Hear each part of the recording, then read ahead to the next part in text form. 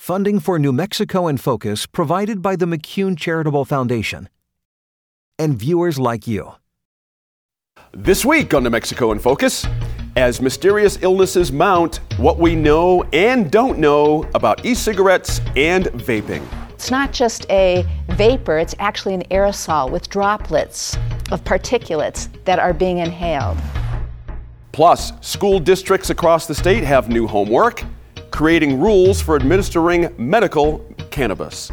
New Mexico in Focus starts now.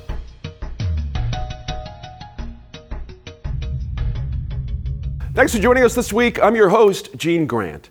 Our Line Opinion panel will talk about the new medical marijuana guidelines handed to school districts by the state and a court decision that is poised to open New Mexico's medical marijuana program to out-of-state residents. With recent warnings from the Centers for Disease Control and Prevention in the headlines, we're digging deep on vaping this week. We also remember the former Supreme Court Justice Charles Daniels, who died too soon this week at age 76.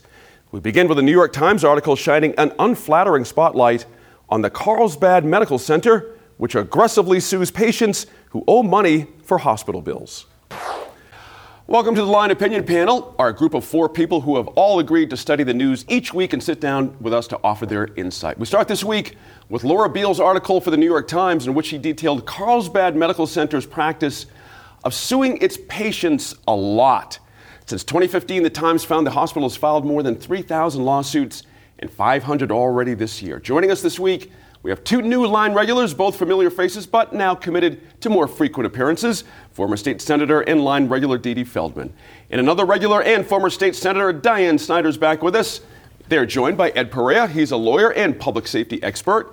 And we're pleased to have Julianne Grimm, editor of the Santa Fe Reporter. Now, Dee Dee, you were the one who put this on our radar.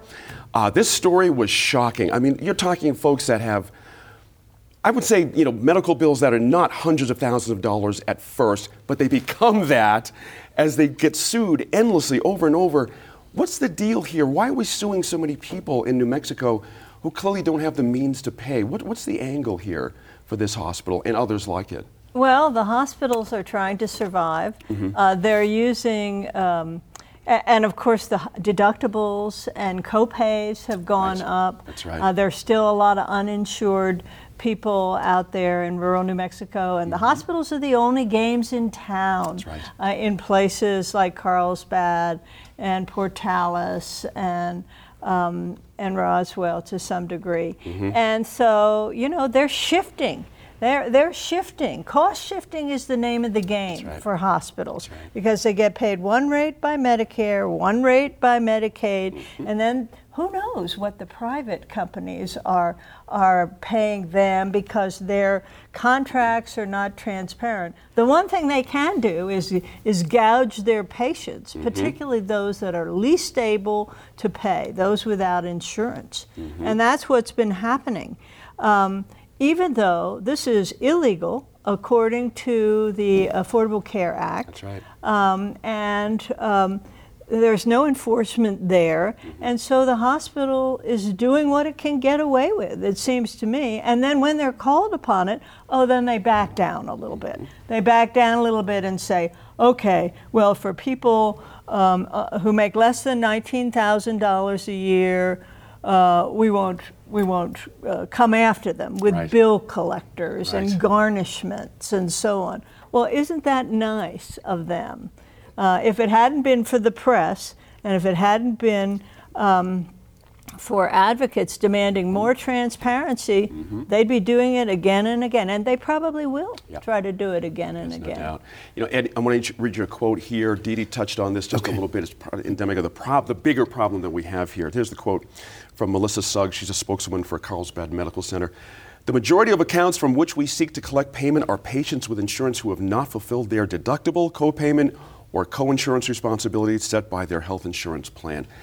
This deductible thing is killing people. Do you know what I mean? It is absolutely killing people. You got a $5,000 to $6,000 deductible out of pocket. That's just not going to work for a lot of New Mexicans. You see the problem here? So we got the hospitals on one side and the patients on the other, and this big mess in the middle. It's just not working the way it is. Well, and insurance companies are trying to manage their own liabilities, and they're there to to make a profit. So what they're looking at, they're trying to make healthcare affordable while coming through the door. Right. But then, and most people aren't thinking about that emergency. They're not thinking about that situation where they need healthcare. They're looking at the bottom line. What is going to be my monthly payment? And the lower they make that monthly premium, the more attractive the policy can be. It's not until there's an emergency or emergency surgery or something of this sort that they realize that, oops, they signed up for a $10,000 deductible or $20,000 deductible, and then what insurance companies are doing as well. And when you're signing up for that insurance, you're not thinking about this, but they're putting caps on coverage. So you think, I have insurance, I am covered, and suddenly before you know it, you've exceeded that cap and you have a huge deductible. And most average people don't plan for that, and it really does put the patient in a tough situation. And sometimes, it adds sort of insult to that literal injury. You go to the hospital with an injury, and suddenly you get the bill, and now you're insulted. Insult to injury. The interest is the salt in the wound. There you go, and so it becomes a shock. I mean, I think it's a system problem. It's a national problem, and now it's bleeding over, so to speak, into New Mexico. That's right. And we're seeing more and more lawsuits. Of course, we always want to know, well, what's behind this change of business model? There was a time that hospitals would work with the patients to try to find out whether it's mediation or some other levels.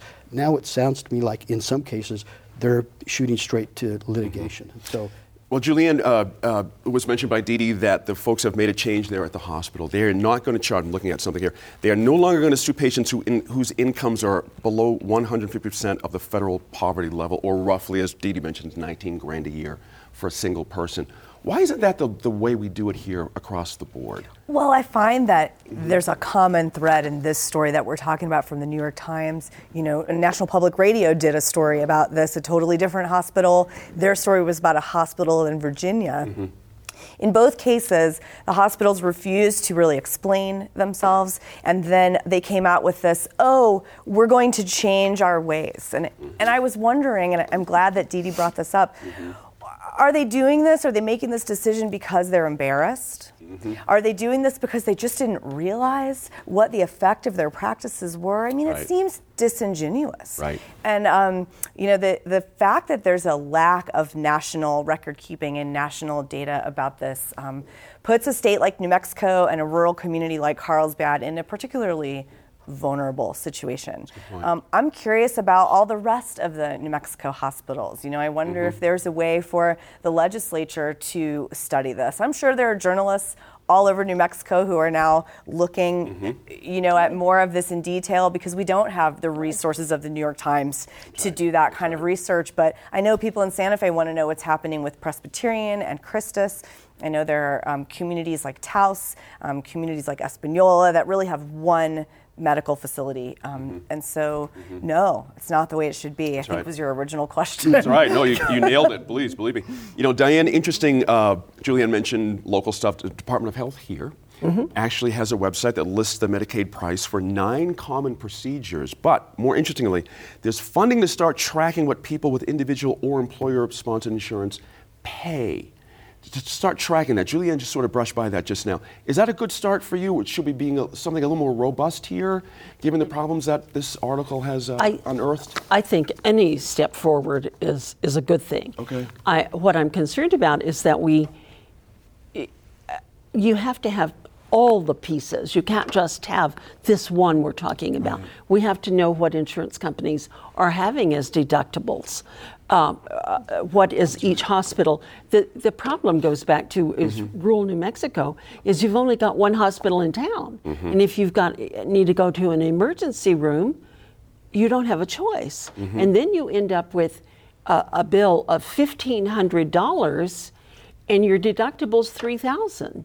So you're between a rock and a hard place. You can't pay either one of them, and so it leaves our people in a very serious position. Let me read something to you, and I want to get your reaction, then others, about possibly a legislative fix here. From the article, again, about the Carlsbad Medical Center. In May, a nationwide survey by the RAND Corporation found that private insurers paid Carlsbad Medical Center 5 times more than Medicare would have paid for the same services. Right. Wow. 5 times. See, this is where I think the legislature could step in. You see where I'm getting at here? It sounds to me like the hospital's overcharging to start with. Yes. Right. Big time. Because they're trying to make up for the losses that they have in Medicaid and Medicare. So Right, and so when an insurance company negotiates a contract with a hospital, then they're having to understand that that's what they're doing. That's right. They're having to pick up the cost. Impossible as a consumer of medical services, whether you're having a kidney stone procedure or you're having something very serious and on a very emergency level, you can't find out how much is this going to cost me. Right. Yes, you can. But when you ask them, I've personally tried to do this, then the bills come, it's a different amount than what they told you. Right. It takes 6, 8, 10 months, a year. By that time you're in collections. It's such a nightmare for the consumer. That's always going to happen, but there are states that have addressed this. In Pennsylvania, in Maryland, they have a robust system of hospital report cards. And the hospital report cards are based on something called an all-payer claims database, which is what we're moving toward finally. I've twice tried to sponsor this in the legislature. We've been moving, it's taken us 10 years to get this far. But you have to have, for the consumer, a report card that shows not just that a knee replacement in one hospital costs $30,000 and $3,000 in another hospital, but you also need the quality measures. How successful are they in various hospitals? What's the hospital readmission rate for some of these procedures? So that consumers can, and ideally in New Mexico, it should be posted on the Sunshine Portal. It should be a government function where the information is given to the health department. It's just been really murder to get that information. And Dee, the complaints that I hear are once you get the Real quick, bill, Ed, if you could. the burden falls on the customer to undo or to correct, and then that's an uphill battle. And so that's something else within the This system. is why people are going to Mexico for medical services. This is why. It's crazy. We'll have to leave that there. But speaking of hospitals, emergency rooms have seen a spike in lung illnesses that medical experts think are related to vaping. We dig in next. Well, the state's got itself into a pickle here. There's a problem with supply and demand. Right. There's already this false cap, on how much medicine each producer can produce. The patients have gone from 10,000 patients in 2014 to more than 70,000 patients now. The state has not increased the number of producers. They haven't allowed their producers to grow what they believe they need in order to provide the medicine their patients need. Last week, the Centers for Disease Control and Prevention issued a warning related to e-cigarettes and vaping. The government agency is investigating the booming industry, which is still relatively unregulated. Now, on October 17th at 7 o'clock in the evening, New Mexico PBS will air the documentary Vape. As part of that broadcast, we interviewed 2 public health experts about vaping. NMIF producer Matt Grubbs did those interviews last week. But because there's so much vaping news happening now, we're bringing one of those conversations to you now. Thank you for joining us. We are talking to a pair of public health experts about vaping. There's a documentary called Vape by Chris Schuler Productions that is coming to New Mexico PBS in October and our sister stations around the state in September, exploring sort of the impact and the rise of vaping. And Shelley Manlev, who's a public health consultant, spent 20 years working with Santa Fe Public Schools. Thanks for coming in. Thank you. You bet. And Dr. Sean Sadhu, who works at the University of New Mexico as a child and adolescent psychiatrist. Thanks for coming in as well. Thank you. We have talked about a lot in our conversation, which we'll see again for viewers this fall. I wanted to get with, as we speak, it's the end of August, and the federal government is still sort of trying to get its arms around how to regulate, what to do. Shelley, I'll start with you. You've said that you feel like we've been caught on our heels as a society, from kids to parents to principals to public health experts to the federal government. Can you give me an overview of where we are in terms of regulation? We are not far enough is where we are in terms of regulation. We still have flavored e-cigarettes, flavors like cotton candy and creme brulee and, mango and tropical fruit, things that are designed to appeal to children. Things that have been banned in tobacco. Absolutely banned. Advertising that has been banned in terms of tobacco. When's the last time you saw, none of you have seen tobacco advertisements on television. However, e-cigarettes can be advertised in all kinds of ways. Sponsorships, there's just, for a lot of reasons, and I think, part of it, there's something called the precautionary principle, where the idea is you decide to withhold something until you know it's safe. And in the case of e-cigarettes, we've allowed the e-cigarette companies, and now most of whom are owned by the big tobacco companies, to do everything without regulation, thinking that eventually the science will catch up. And we know that science is being kept quiet. Unfortunately, right now we are seeing a spate of serious lung diseases. There are so many effects on the heart, on addiction, on cancer, on the body, that we just don't know. And instead of going, this is a serious product, this is a chemical, a drug that we are, it's not just a vapor, it's actually an aerosol with droplets of particulates that are being inhaled into growing lungs, right? The lungs of 11 and 12 and 13 and 15 and 18-year-olds. So there's many, many reasons to be concerned, but our government bodies, I think, have been, partly overwhelmed by the corporate interests, as often is the case, and have been hesitant to take strong steps, measures, without having years of data, and long-term results take a long time to get. Dr. Sadhu, to what extent do you think can the public health community drive perhaps the need for regulation or the science behind those regulations? With cases like these, 200 serious lung illnesses coming up, I would imagine if we could sort of capitalize on just the public health concern and show people, like, look, there actually are some serious things happening and we're not even sure what it is. The CDC is investigating it, that potentially that could be a way to have more of an advocacy effort. Going back to the other point about marketing is that Juul and other e-cigarette companies are marketing on Snapchat, Instagram, things that potentially parents may not be on or be aware of. And so social media advertising is something that's different, potentially less regulated than television marketing, which may be more regulated. And a lot of these concerns are that kids are able to buy these sorts of things online without proper identification, without checks and balances.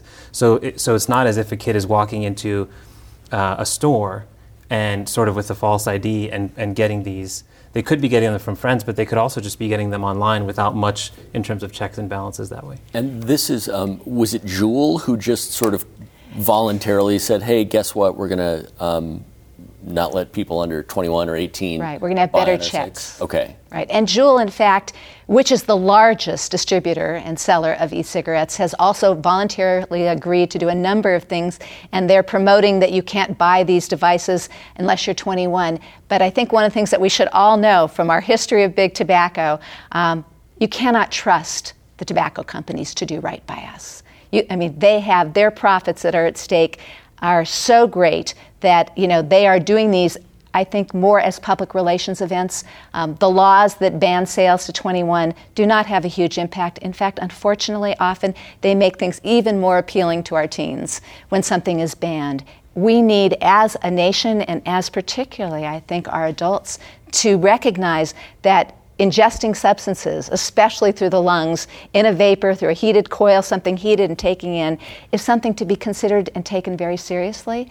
And we want our parents to know this is not a benign device. This is not something that's not only is it going to cause a nicotine addiction for a lifetime. Our kids, when you're 13 and 14, you get addicted to nicotine so much faster than you did if you were to pick something up at 26 because of the developing brain, that this is something that we want to help our children make the best decisions about. Be aware that they are being influenced. Even ask them, you talk about talking to your kids, what kind of ads are you seeing about e-cigarettes? What do you know? And then the other piece we need to be aware of is we have no idea what they are inhaling, and that there's more and more inhaling of high concentrated THC. And it seems like that is particularly dangerous in terms of immediate and acute illness. And I want to pick up the drug aspect of it. First, from the Shelley mentioned it's easier for kids to get addicted to nicotine, but the damage, the potential damage from vaping, drawing not just the nicotine but whatever else is in that into your lungs, is that more acute for children? Yeah, it could potentially be. It's hard to say. Okay. But there's a lot of data out there. Sometimes folks will say, well, if you're vaping, at least there's not all of the other stuff that you burn with tobacco, and therefore it's safer. Right. But nicotine in and of itself is not a safe compound. Even if we were just to ingest pure nicotine on its own, it causes more mutations in cells, which mutations can lead to cancer. And it also causes vasoconstriction, the nicotine itself, so that means our arteries get smaller. So that can damage all of our end organs, which is like heart, lungs, kidney, liver, stuff like that. And then all of the sort of dental gum disease, tooth decay, that's all because the nicotine itself is causing those blood vessels to clamp down. So you have dry mouth, and your teeth don't get enough oxygen. So all of that small blood vessel damage that is associated with tobacco would be any product that has nicotine in it. Okay. And naturally, the younger you are, when your body and your brain are still developing and you're using these harmful compounds, it's not going to be safe. One thing for parents to know is, if the parents themselves are vaping, right now children are seeing it, is it being modeled? And so at least if the parents know this is not safe for my developing child, and uses the same precautions that they would use for secondhand smoke, such as smoking outside of the home or outside. At least that's some progress. Whereas if we're vaping in the home, or hopefully not offering vaping to the children, or just not really monitoring it, then the kids have access, and there's not really a concern about it because someone in the family is using it. Okay, let's finish up with this concept of modeling. Is that a strong sort of pathway for influencing kids? Oh, absolutely. Yeah. Regardless of the behavior, I'm assuming. But. Absolutely. And it doesn't necessarily have to be parents. It can be any concerned adult. It could be a teacher, a Little League coach, a pastor at church, any sort of concerned adult that actually takes an interest in a child, and sort of that child will then say, okay, this person cares about me. Now I'm going to listen to what they're sort of saying. And having that open dialogue we were talking about with the kids, that probably is the greatest driver of change. Okay. And schools, it seems like, are waking up to this in large part. Unfortunately, schools are being forced to wake up to this a lot sooner than everybody else, because the amount of time that principals and deans and assistant principals are having to spend, a vast majority of the substance use violations on campuses are e-cigarette violations. It is an opportunity for schools, because I think many of the young people who are using e-cigarettes need support. They need help. They need a chance to be educated, not just about e-cigarettes, to be screened for mental health issues, possibly to get positive supports and activities in their lives. So there's a program funded by the state called 24/7 New Mexico that is working with schools to strengthen their policies, but also to provide supportive, healthy interventions, right, that really help these young people who unfortunately may be on a path that's not heading them in a good place, but really with the proper support, with mentoring, with education, and re-engagement in school, that they can actually have a better life. That's a great point. If I could piggyback on it, alternative peer groups are huge in adolescent substance use. So what that means is a lot of times the kids don't want to give up the substances because that means they have to give up their friend group. Oh, okay. And so an alternative peer group basically means that you're organizing a peer group where there's a premise that everybody there is drug-free, but they're still doing really fun things. They're going bowling, they're going hiking, they're playing sports together. So now all of a sudden you have a group of friends, and so you're not isolated and you're not lonely, and you don't have to use to do fun things. So it could be anything, just sort of getting kids more engaged in life, engaged in their community, engaged in school. Those are all ways to get away from the substance. Substance usually goes along with isolating. Sometimes it could be self-medicating a mental health issue, in which case getting them treated, getting them to therapy, family therapy if there's some conflict at home, or if there's a history of abuse. So there's all kinds of things where our mental and emotional, you could even say spiritual health is tied into substance use. And the more you work on those other factors as well, there may not be this draw that I have to escape through this chemical, that my life is actually worth living as a life in and of itself, and I don't need to run away from it. Shawn Sadhu, Shelley Manlev, thank you both for your work and for agreeing to come in here. We appreciate it. Thank you. Thanks. Once again, Vape airs Thursday, October 17th at 7 p.m. on New Mexico PBS. So how does the state regulate vaping and e-cigarettes, and what's on the horizon? Here's producer Matt Grubbs again with the New Mexico Department of Health's David Tompkins. How much can the state do to get its arms around the rise of vaping and e-cigarettes? David Tompkins manages community health initiatives for the State Department of Health's Tobacco Use and Prevention and Control program. That's a, as we said, long title. Long title. Well, we know vaping is on your radar. Surely. What does the state do right now? Right now, we're working in conjunction with CDC. Obviously, there's a lot of news going on right now about some of the pulmonary issues that are starting to be recognized around vaping. So we are in very serious contact with the CDC at this point, looking at this from an epidemiological standpoint, doing some interviews, long kind of questionnaires with folks who have been hospitalized with the belief that this is vaping related, trying to put together that information to really look at what's going on here. We're a part, this is also happening in 20 other states right now, I think. So it's a, kind of a national response to something that we were not looking forward to, we Sure. didn't really believe that this was going to be so immediate and start to really recognize what's going on here. One of the things that Shelley Manlev, our public health expert that we just spoke with, said, she talked about the precautionary principle.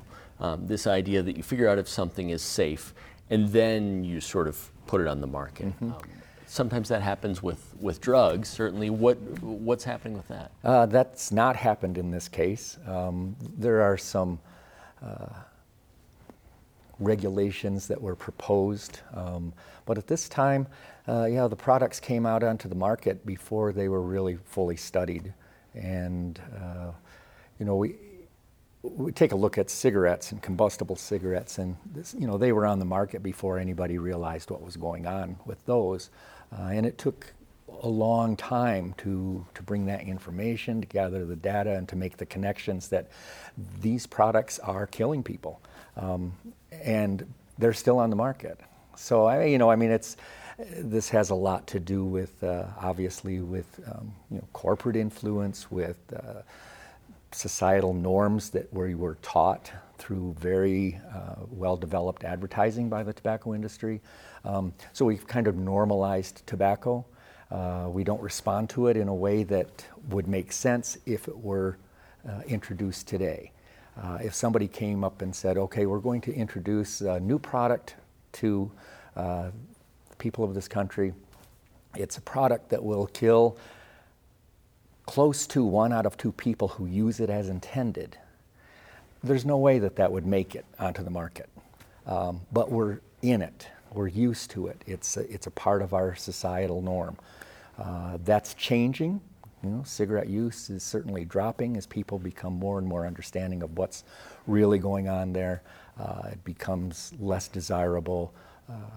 We've had some good policy efforts. We know what works, and we've been applying it to combustible cigarettes and other tobacco products for years now, since the settlement with the tobacco industry, which funds our program and provides us with that opportunity to make a difference in communities and in public health. When it comes to vaping, what we hear so often is that this is something that helps adults quit smoking. There are products out there that the state provides that do that, Surely. that are tested. What does vaping do? Do you know yet? We don't really know yet. Okay. This is that case again where it came onto the market before it's been studied. And the industry, the tobacco industry and the vaping industry set that narrative. They have been advertised as a way to quit. We don't have evidence that says that that's absolutely true. Okay.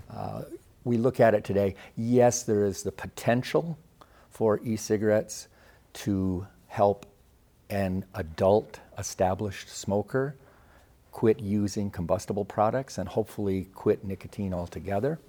But again, these products are not FDA approved. We do have FDA approved products for cessation: patch, gum, lozenge. Those have been around for years. They've been studied. They're effective. In the state of New Mexico, we offer those products free through our Quit line at 1-800-QUIT-NOW and Déjalo Ya. So we have English and Spanish telephone lines and computer, internet access to those services. Okay. But they do include appropriate use of FDA approved products, and they're free. This is, if somebody really wants to quit, we have that in place for people here in New Mexico. Okay. Do you have a sense of what the conventional wisdom is for the public when it comes to vaping? What it does? We're learning every day, Okay. obviously. Sure. We certainly know that nicotine in any form is something that should not be used by youth, by young adults, by non-established adult smokers, and certainly not by pregnant women. So we know that. We know nicotine has harm to those particular populations. So we have to recognize that. We try to get that word out and help people to have understanding of what nicotine really means in order to make good decisions for themselves. At this time, these products they're not regulated. They're not regulated the same way that combustible cigarettes are. Advertising is not regulated. What's actually in the product is not regulated. Interesting that even as we look at the products and as FDA looks at the products, they look initially at what's in the product. We're just finding out what comes out of the product after it's heated, after it's mixed with flavorings, after it is ingested into the lungs. All those cause chemical reactions and changes. And so we can say, here's our list of ingredients that go into this product. But that's not necessarily what the user is inhaling. So that's an issue. We are really concerned. Our major concern right now is what's happening with youth, obviously. Flavored products are a way of marketing to youth. There's no question about that. We know that today.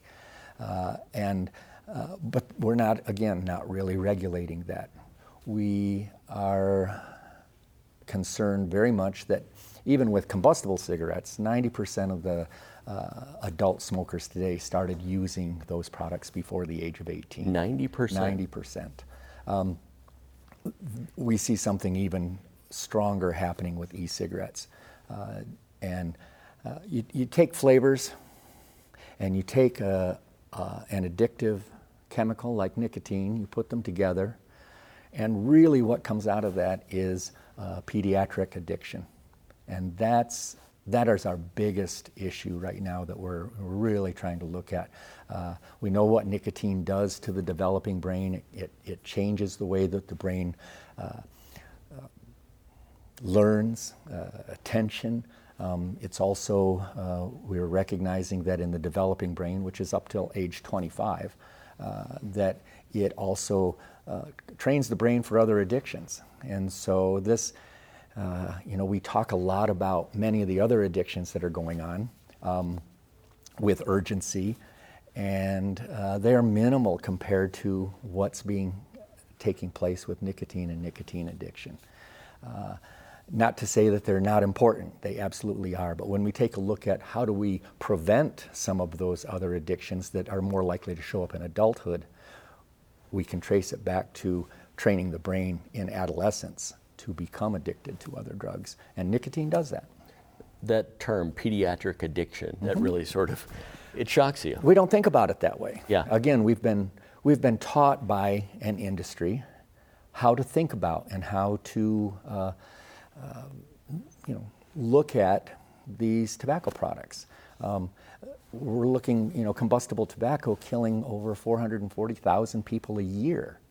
That's insane when you think about it. That product is still allowed on the market. if we had any other product that was doing that, it would be regulated off the market, would be taken off. Either we need to study it or we need to just accept this is a deadly product.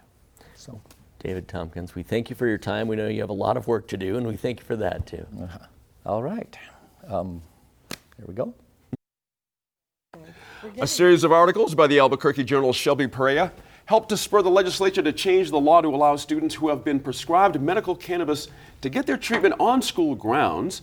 Now, while that law passed last winter, the state just finished finalizing its rule, which requires school districts to adopt their own policies within state guidelines. And Julianne, while all this is being worked out, and it took a while, students are still getting pushback from districts.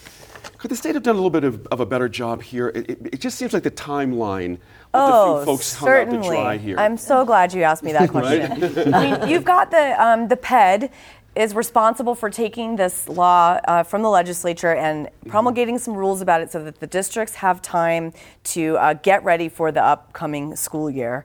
And so here we are in September, and the districts are still trying to make policies about, a law that was signed by the governor in April.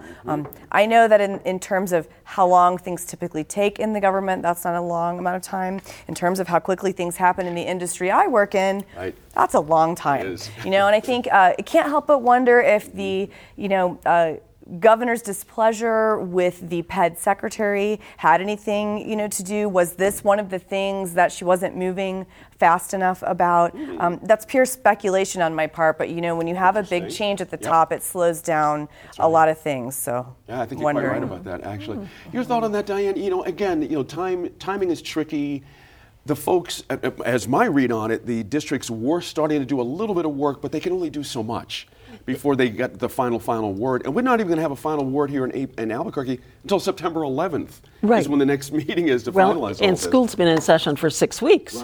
So you wonder, Is it fair to the parents? No, it isn't. And particularly because the way it reads is that the parent has to come and provide the treatment. Let's talk about that. It cannot be anyone at the school doing it. And so they're saying is that needs to be looked at so far as, but then every school doesn't have a school nurse either. The state law says that they can designate someone. It doesn't say it can't be a school board staff.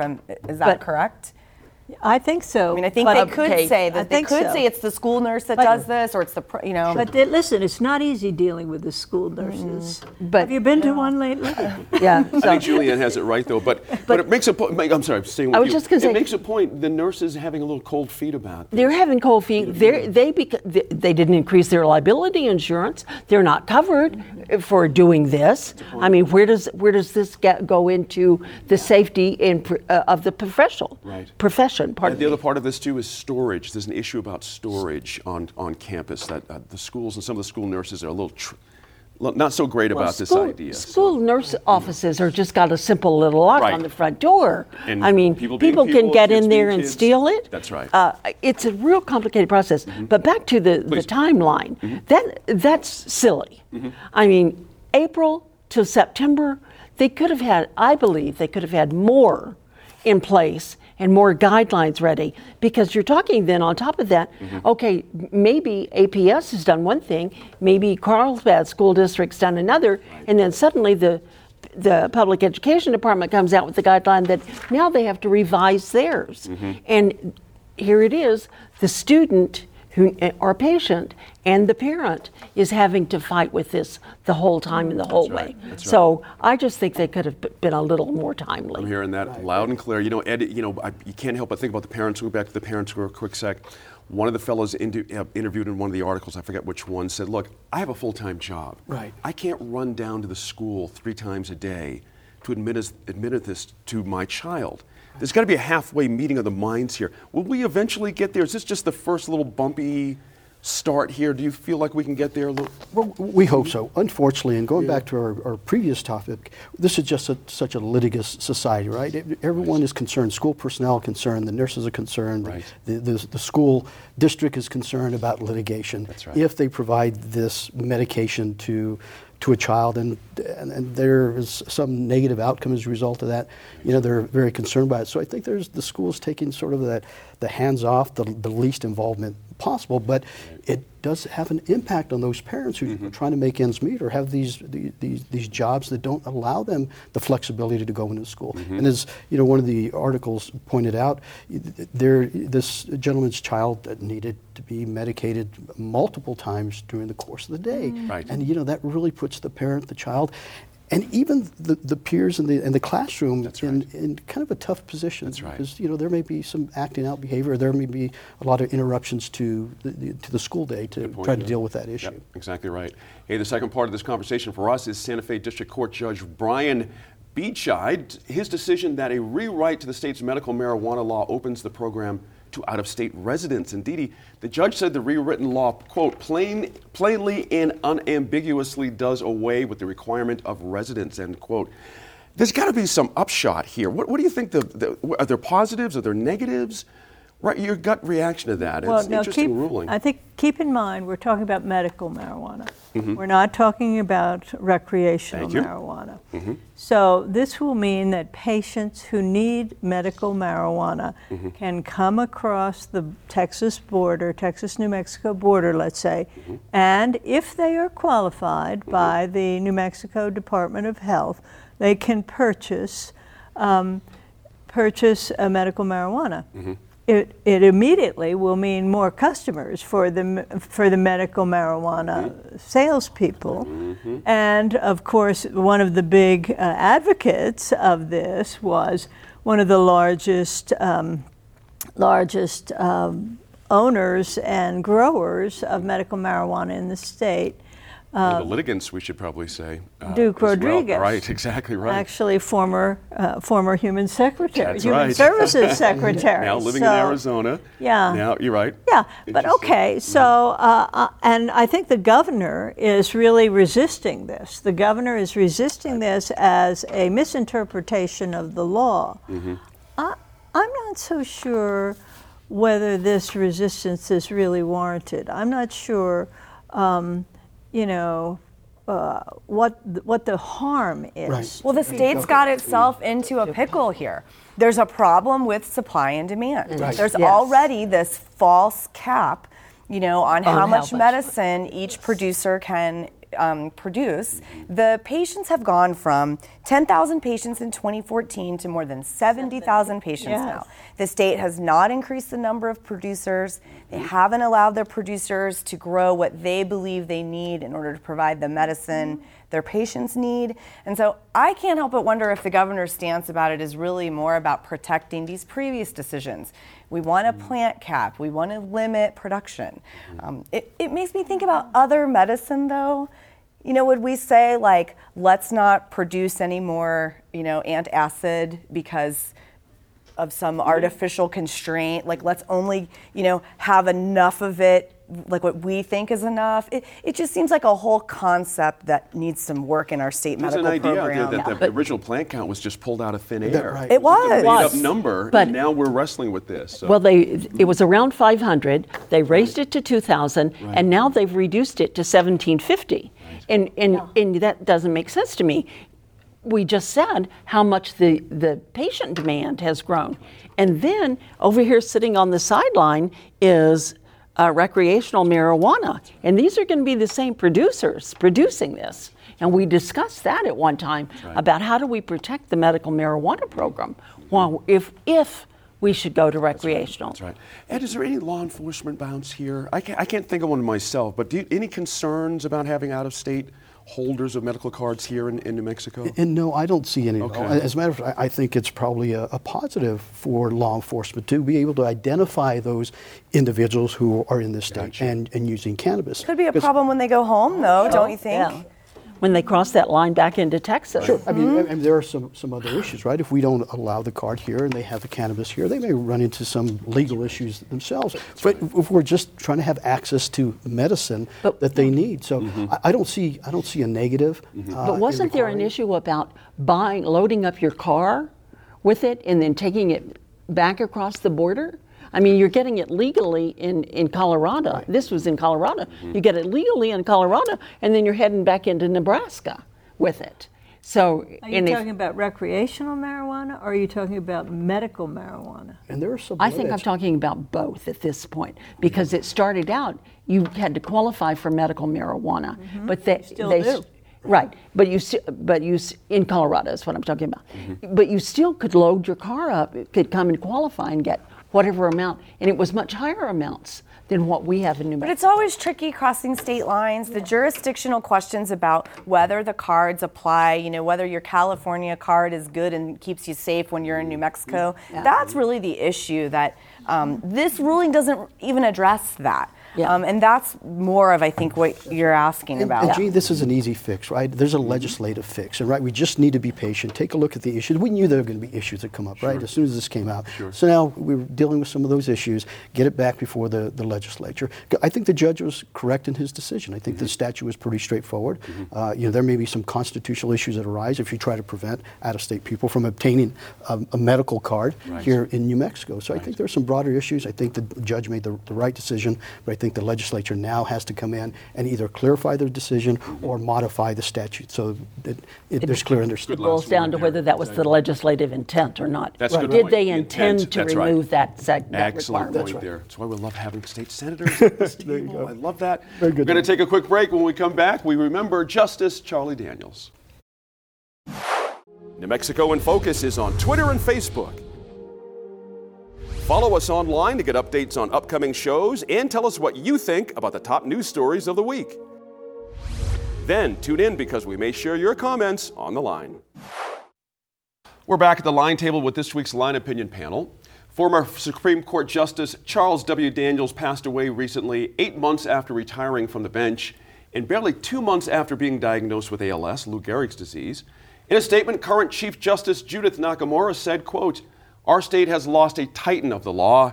From humble roots as the son of sharecroppers, Justice Daniels grew into a towering figure as an attorney and jurist who for a half-century tenaciously defended our constitutional rights and advanced equal justice under the law." That's a wonderful quote. Ed, this is a man who clearly impacted this legal community and then far outside of it. I want to take this just a little fast, just remembrances, but your best remembrances of him and your side of the world. You deal with the law and judges and things like that. What was your sense of Judge Daniels? That's right. Justice Daniels was just an incredible colleague. He was just so committed to the practice of law and so committed to improving the criminal justice system here in New Mexico. The multiple conversations that I had with him were just so insightful. I was president of the Albuquerque Bar Association, and it was great to see him attend our functions because his stature just added to our community, and it really is such a big loss. During the time that I ran for district attorney just recently, we met up at multiple community meetings where it was clear that he was an advocate for improving our criminal justice system and bail reform. As a prosecutor, that was very important to how we see our role as prosecutors and enforcing the law. Right. Charlie Daniels, I mean, he is going to be missed, but he's left his mark too. I mean, he is in so many ways and so highly respected, across the spectrum, whether by the community or the legal profession. Good points there. Guy. Absolutely. Dee Dee had a chance to work with him, I'm sure, in a number of capacities. He was a very active person when it came to testifying in front of our legislature for things that he was strong about, as Ed just mentioned. I've always found that interesting about him. He was willing to roll his sleeves up and get in there.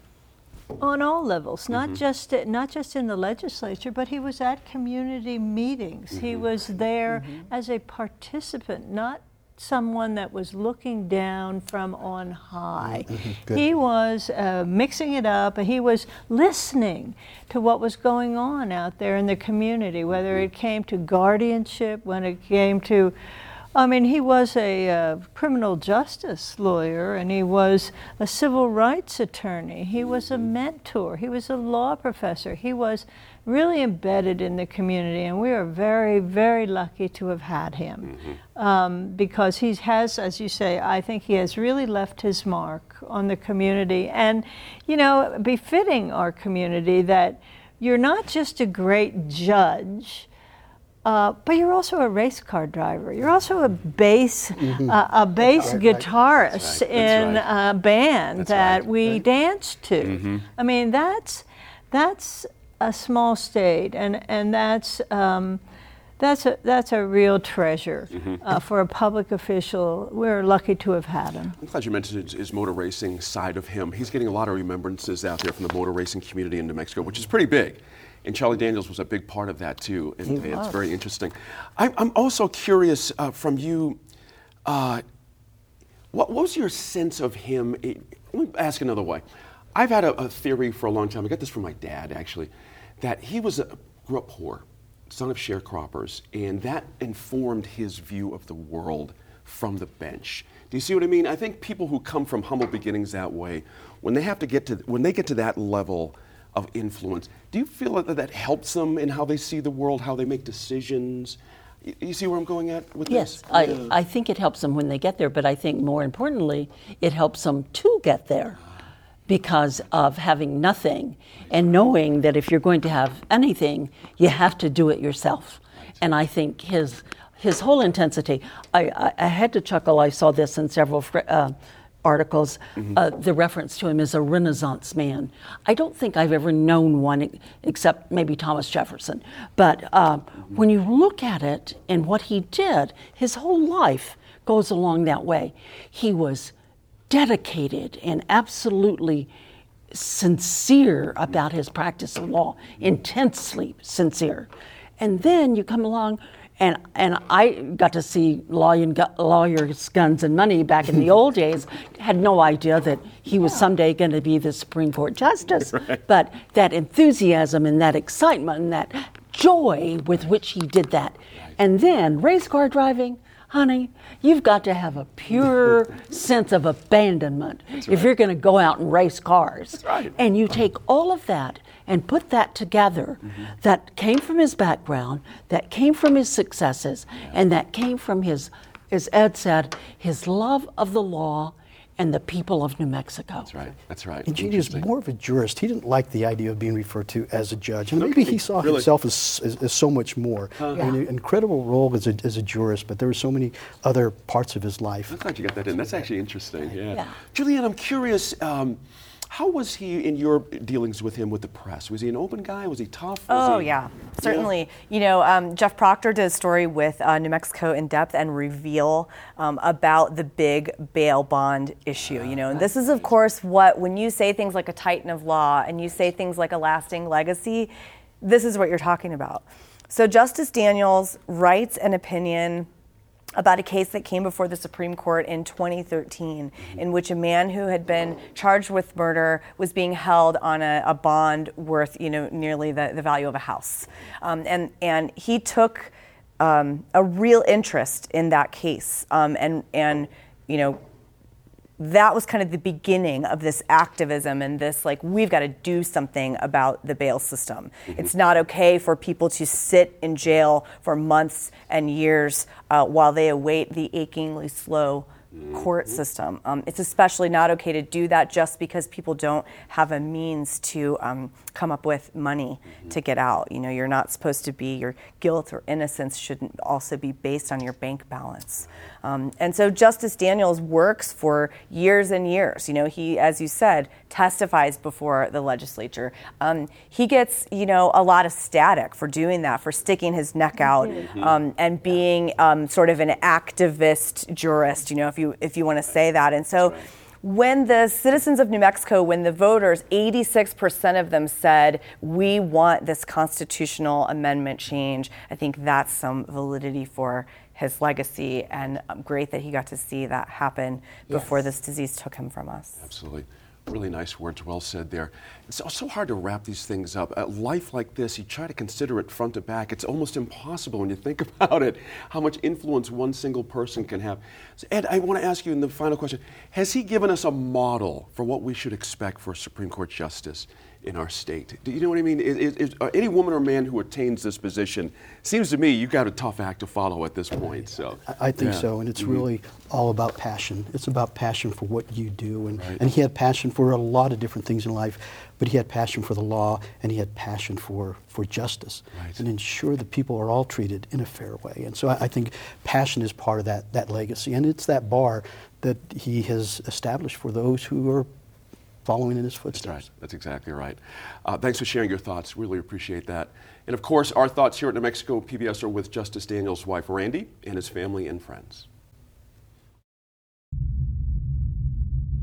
Thanks again for joining us and for staying informed and engaged. If you're not following us on Facebook for our Wednesday conversations, you're missing out. We had a great chat with the folks over at Cultivating Coders this week. Find that on our Facebook page. We'll see you again next week in Focus.